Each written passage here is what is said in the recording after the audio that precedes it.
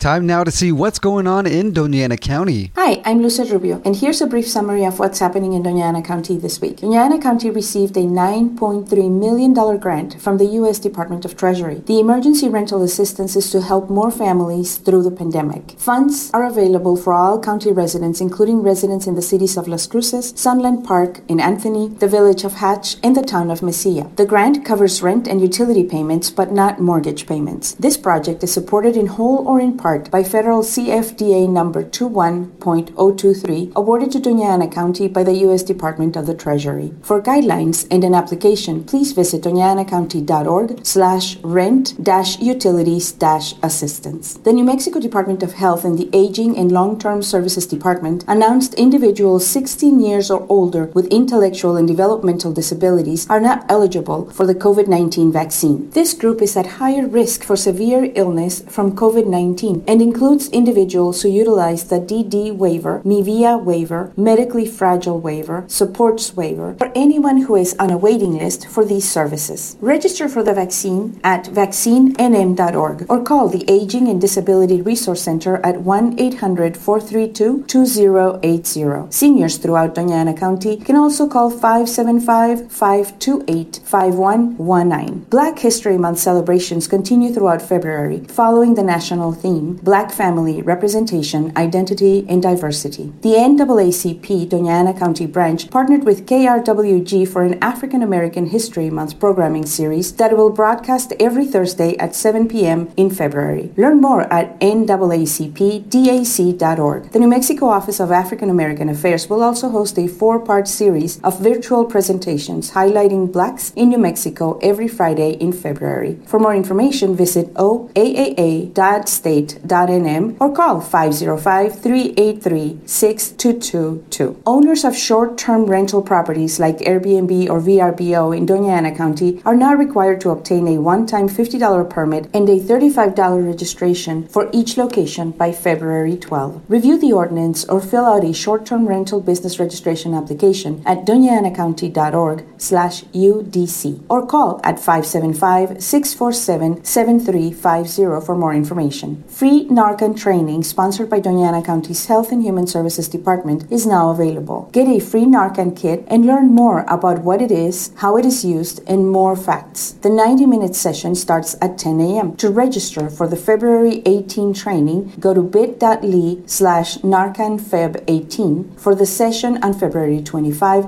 go to bit.ly/NarcanFeb25. Most Doña Ana County offices will close Monday, February 15, in observance of President's Day. Emergency services and law enforcement in the field will not be affected. However, the administrative offices of the Doña Ana County Sheriff's Department will also be closed. The county will resume regular operations at 8 a.m. on Tuesday, February 16. That's this week in Doña Ana County. For more immediate updates, please visit us at doñaanacounty.org or follow us on Facebook, Instagram, LinkedIn, Twitter, and YouTube.